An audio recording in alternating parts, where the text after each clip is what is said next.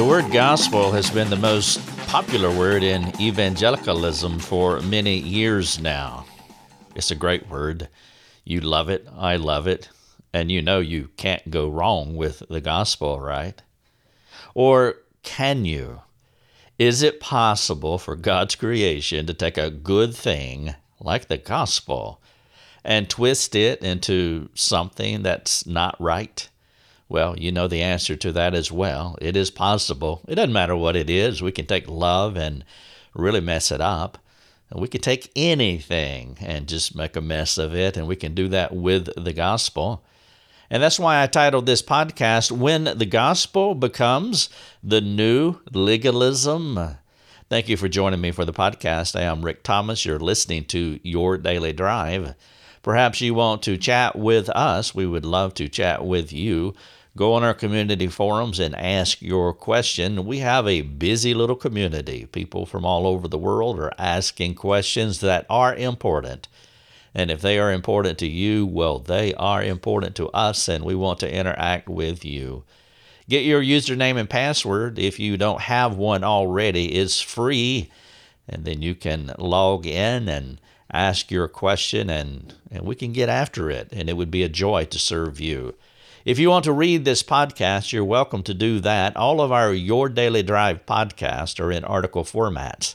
In fact, that's what I do with them. I write the article and then put it in an audio so you can either read it, listen to it, or do both. A lot of people do both, especially if you want to spend a little more time with it. You can listen to it in your car on the way to work or on the way back home. All of you who are heading to work today, I hope you have a great day at work. And then when you get home, or maybe on your break, you can read the article.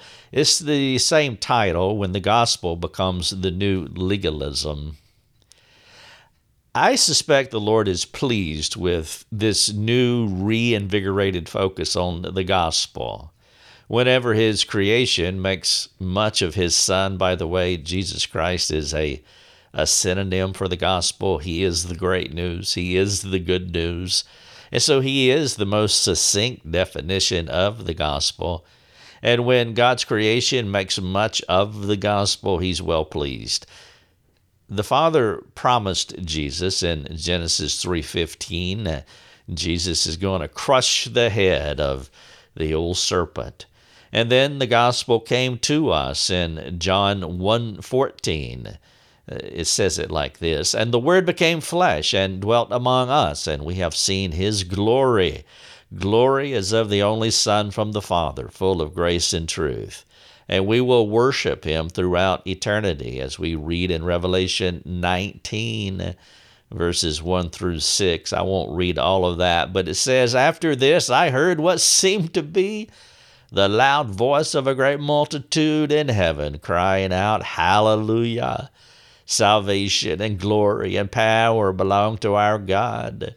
For his judgment and are true and just, for he has judged a great prostitute. And it goes on through 3 more verses as we worship the Savior. In Mark 1:11, it says, a voice came from heaven, the Father talking, you are my beloved Son, with whom I am well pleased. Yeah, there's no question that God is pleased with the gospel. He's pleased with his Son, and he's pleased with us when we are making much of the Son. Not just making much of the Son, but trying to live him out practically in our communities. Paul preached a pure gospel to the churches in Galatia, but it was not long before even the great apostle Peter, the one in the innermost circle of the Savior, messed it up, and Paul had stern thoughts about messing up the gospel. And this is where, we have a severe warning here. Because if Peter could distort the gospel, I'm sure the rest of us could put our twist on it too. Give me something good. And there is a chance that I will bend and reshape it to something wrong. And because of the popularization of the gospel in our Christian culture, there is the possibility of latching onto the language of the gospel while not fully understanding its application. Knowing the gospel will not insulate you from messing up the gospel. May we learn the lesson of Peter. And so there is a lot of gospel language. I am gospel this and gospel that. And of course, we're gospel centered here and there and everywhere. We love that gospel language, and there's nothing wrong with it in that sense. But we must recognize that we can live with blinders on, and we might not see what we should see, and we could fall into the trap of Peter. The gospel itself, it is good, it is pure, but men are not good or pure apart from the propitiating grace of God. God's work in us is not a one-and-done kind of grace, by the way. We need His constant vigilance in our lives. And so we receive salvific grace, but we need sanctification grace because there is that possibility of messing up good things, even gospel community. If we're not daily submitting our lives to the transforming power of the gospel in the context of loving friends who are willing to hold us accountable, we can be easily tempted to get out of line with the gospel. And that's what Paul said in Galatians 2. But when I saw that their conduct was not in step with the truth of the gospel, I said to Cephas, to Peter, before them all, if though a Jew live like a Gentile and not like a Jew, how can you force the Gentiles to live like Jews? Paul was rebuking Peter because he was out of line with the gospel. It reminds me, when I first became a Christian, I became immersed in a legalistic Christian culture. God saved me when I was 25 years old. I was so new to religion that I did not know John 3:16. That's not such an anomaly, especially in our day, but back then in 1984, living on the buckle of the Bible Belt in the southern part of the United States, you would think that everybody would know John 3:16. Today, not so much, but I didn't know it back then. Christianity was a foreign culture to me. Now, the town where I grew up was predominantly a Baptist culture. Virtually everybody was a Baptist, and there's nothing necessarily wrong with that. And so it seemed logical for me to associate with the Baptist people that I had grown up with all my lives. Now, the particular group of Baptists that I was part of, they put the accent more on what you did for Christ than who you were in Christ. I was part of what you would call what we call the fundamentalist Baptist movement. We were independent fundamental Baptists is what we were, what they are today as far as I know. And so I liked this group. It made sense to me, and I didn't know my left hand from my right hand, and so I got with them. And I immediately began to do the works of Christianity while not consistently guarding my heart against internal problems like pride. That's a big one. It's the biggest of all, by the way, since all manifestations of sin come from this deep, dark cauldron of pride. And so I learned externalism. And I was sincere, by the way. I would not want you to read into that or hear into that in this case that I wasn't sincere or genuine. I was.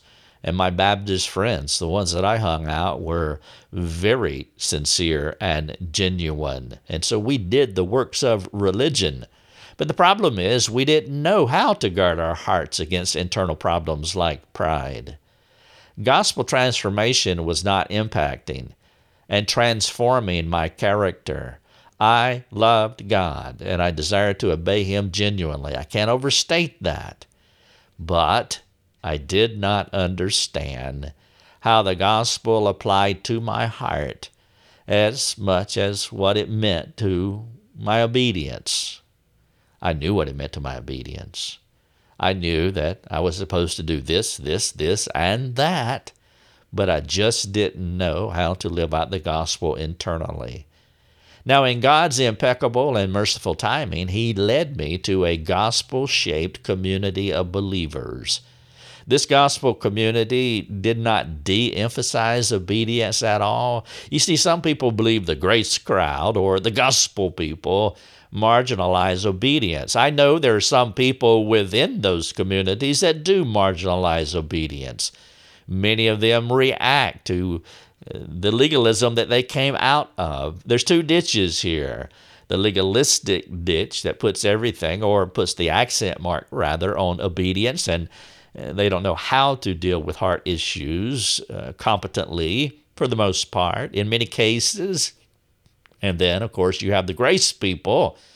Well, they jump into grace. It's all about grace and not so much about obedience. Well, the gospel people were not like that. They believe that gospel living demands both heart and life obedience. There's a connection there. Heart transformation first. Life obedience is the natural outworking of gospel transformation of the heart.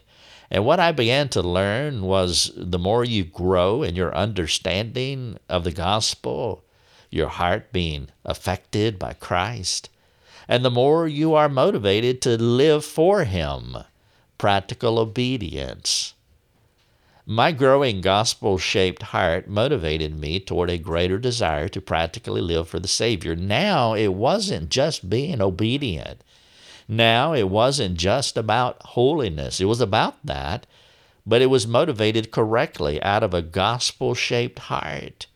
Refreshingly, my new gospel-centered community, with its strong emphasis on the cross, for example, it gave me a greater passion and a greater excitement for obedience. This season that I was in was one of the most transformative times of my life. And I look back on my fundamental Baptist days with appreciation for what I learned and the passion that they built in me to be obedient and to pursue holiness. But I also look back on this gospel-centered transformation time where God did a great work in my heart. But both communities had their flaws, and that's the point of this podcast. You see, all was not well in my new gospel-centered community.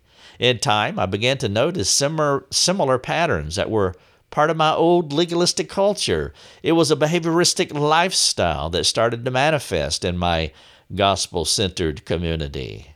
A new culture, gospel-centered, but the same old dichotomy, being one thing in private while being something else in public. It was true, right in the middle of my gospel-centered community. Though there were many sincere people in my new gospel-centered community, there was also a culture of learned behavior. Gospel behavior presented well outwardly, but on the inside of some of these people, there was insidious and imperceptible pride. And it was imperceptible if you didn't know what to look for or if you weren't close enough to it. I first noticed this when I was becoming more like the personalities of the leaders of the culture, rather than becoming more like Jesus. When you start becoming more like your culture rather than being like Jesus in the way that Jesus uniquely works in you, well, the short word for culture is cult. And I began to take on their good and also their bad habits. This effect can quickly happen to any person or to any group if there are no clear, objective, measurable, and accountable checks and balances. Ironically, it was just as easy to slide into gospel-centered behaviorism as it was to be a legalist, because gospel behaviors, well, they appear to be right. And so you're blindsided by it all, and you don't see it, and it does become easy. And though a gospel-centered life is the only way to go, this is apparent from the Savior's teaching, and as seen in John 14:6, he said, I am the way, I am the truth, I am the life. And so Christ-centered, gospel-centered, there is no other way to go. But we are never free from the danger of the best way becoming a shipwreck if our hearts are not humble, not transparent, and we're not honest with each other. And that's exactly what I experienced with some individuals within my new gospel-shaped community. Humility is not as elusive as you might think. God would not ask us to be humble while making it impossible to pursue, find, apply to our lives. God does not swing elusive carrots in front of us.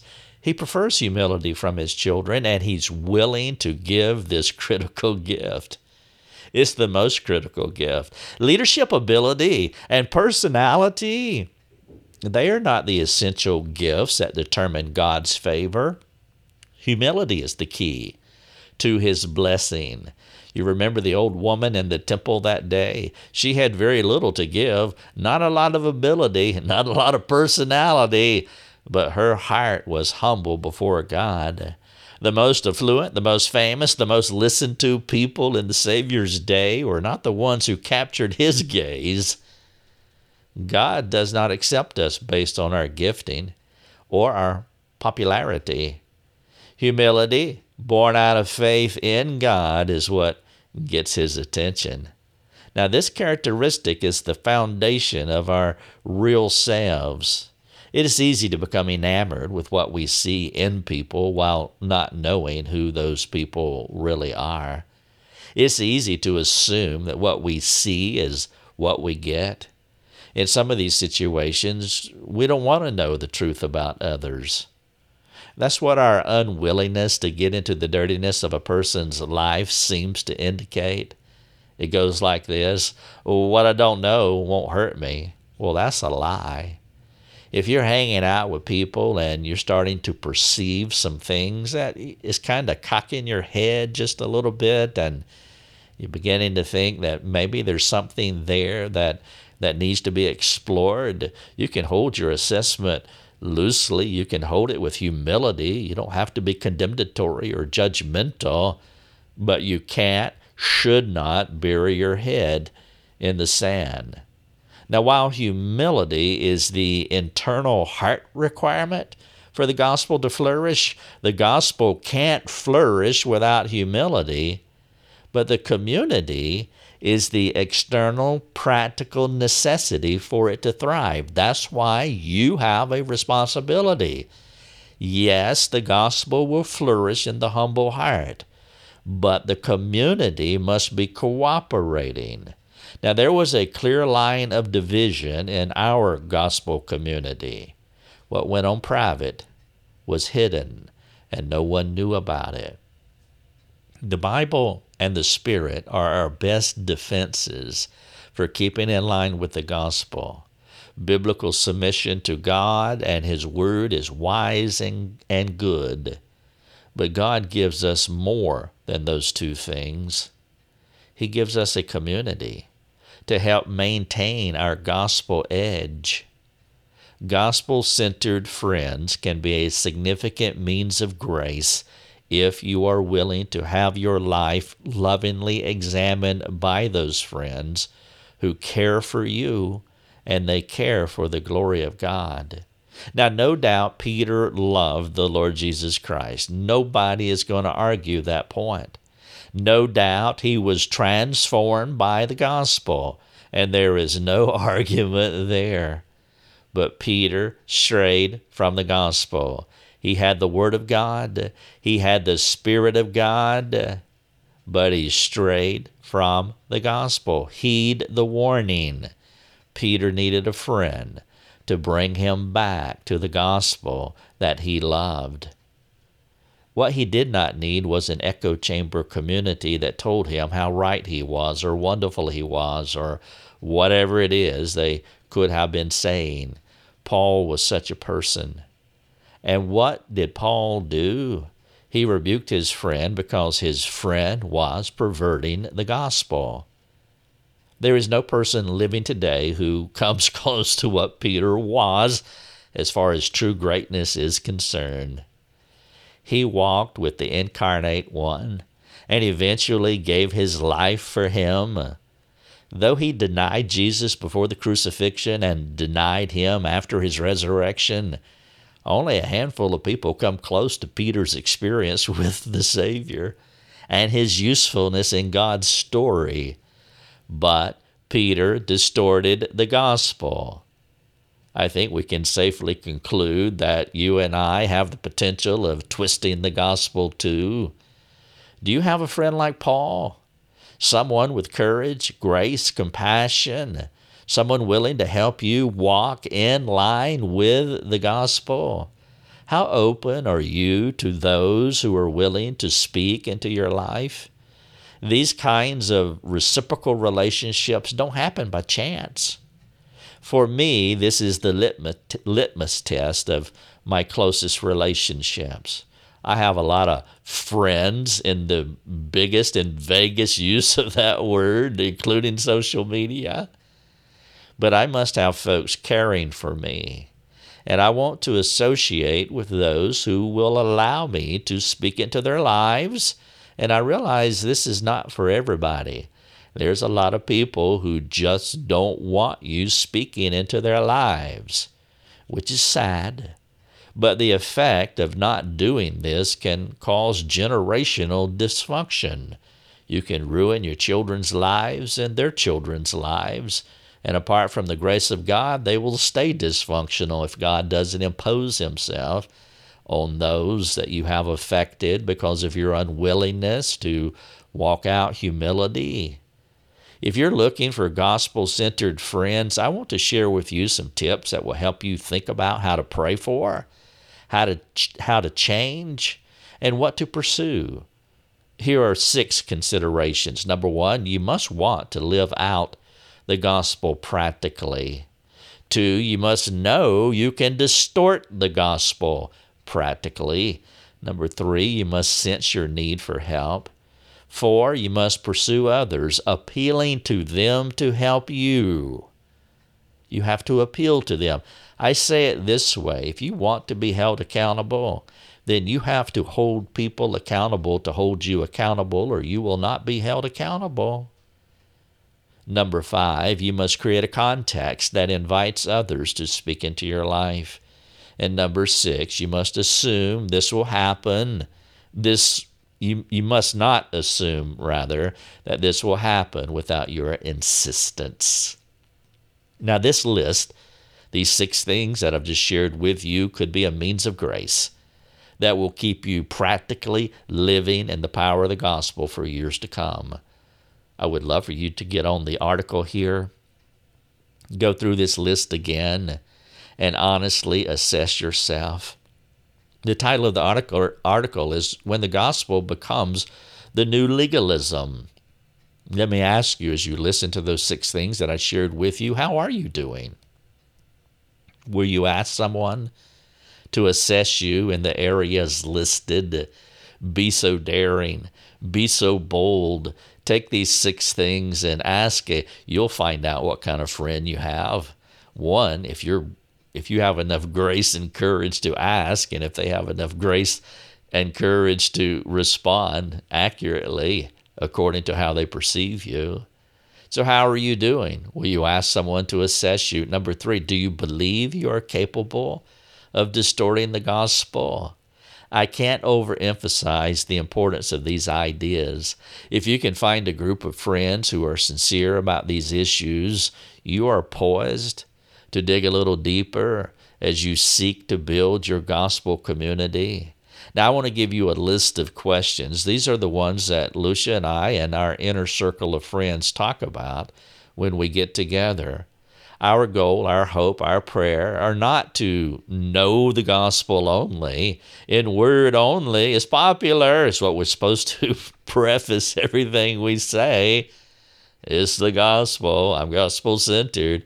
But we want to authentically and practically be transformed by that gospel. Here are 5 questions that I want you to consider. Number 1, are you appropriately revealing the secrets of your life within a context of friends? Number 2, are you approachable? Number 3, are you teachable? Number 4, are you correctable? Number 5, do you share some of your life but hide the stuff that matters? This last question that I just asked is a way to present humility while hiding it in reality by not being humble at all. That's the person who shares some of their life while hiding the stuff that matters. It's one of the liabilities of our ministry. I've had more than one person come to our ministry and learn how we do ministry and read our articles and learn the language, and they began to parrot the language, and people are maybe impressed with them, and it comes across as presented humility. But the truth is they're hiding deceit. They're hiding lies. They're not humble at all. This problem is the warning and the point of this podcast. And it's what I ran into in my gospel community. Some of the leaders lived double lives, and the congregation had no clue what went on behind the scenes, and still don't to this day. And so the first set of questions that I just asked you, are you appropriately revealing secrets? Are you approachable, teachable, correctable? Do you share some of your life, but you hide the stuff that matters? That was for you. I want to give you a second set of questions. It's a way that you can serve your friends. If you want to live out the gospel authentically, you'll need the grace and courage of Paul. Here you go.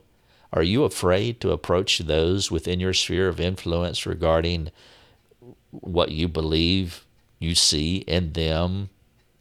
Number 2, if you approach them and they refuse to hear you, are you willing to take it to another level?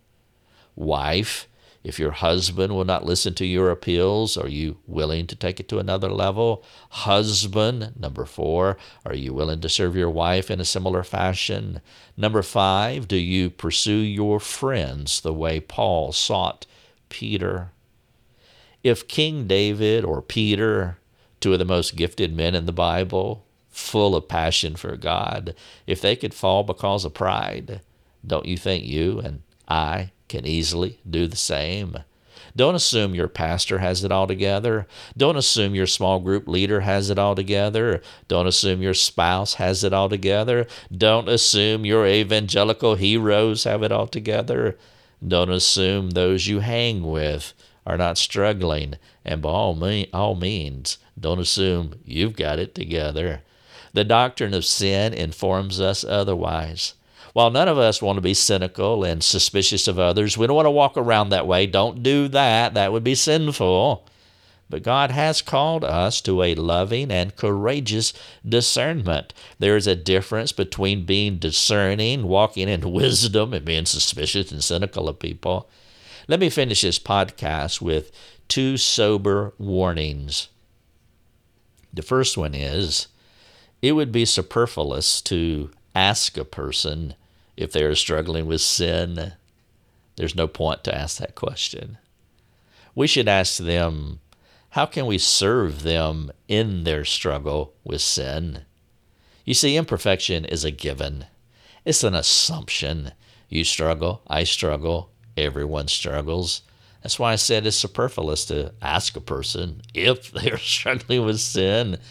Go ahead and jump that link in the chain and ask them how you can serve them in whatever struggle they may have in their life right now. Do not assume otherwise, no matter how gifted you think someone is. The second sober warning, no matter how right we are or how right we think we are, God is not afraid to take us down if we are proud men or women. May we learn the lesson. God will not compete with us. We must genuinely humble ourselves before our Maker and before each other. The title of the podcast is When the Gospel Becomes the New Legalism. We learn the gospel language, we learn the words, we learn the behaviors, but our hearts are far from the things that we present to others. If you want to talk about this, I would love to chat with you. Get on our forums, our free community forums to anyone, our private forums for our supporting community. Ask your questions and let's talk about this. Thanks for listening. Your Daily Drive is a production of rickthomas.net, a global community that is seeking to live more productive and inspiring lives. If you'd like to learn more about our community, please go to rickthomas.net. rickthomas.net.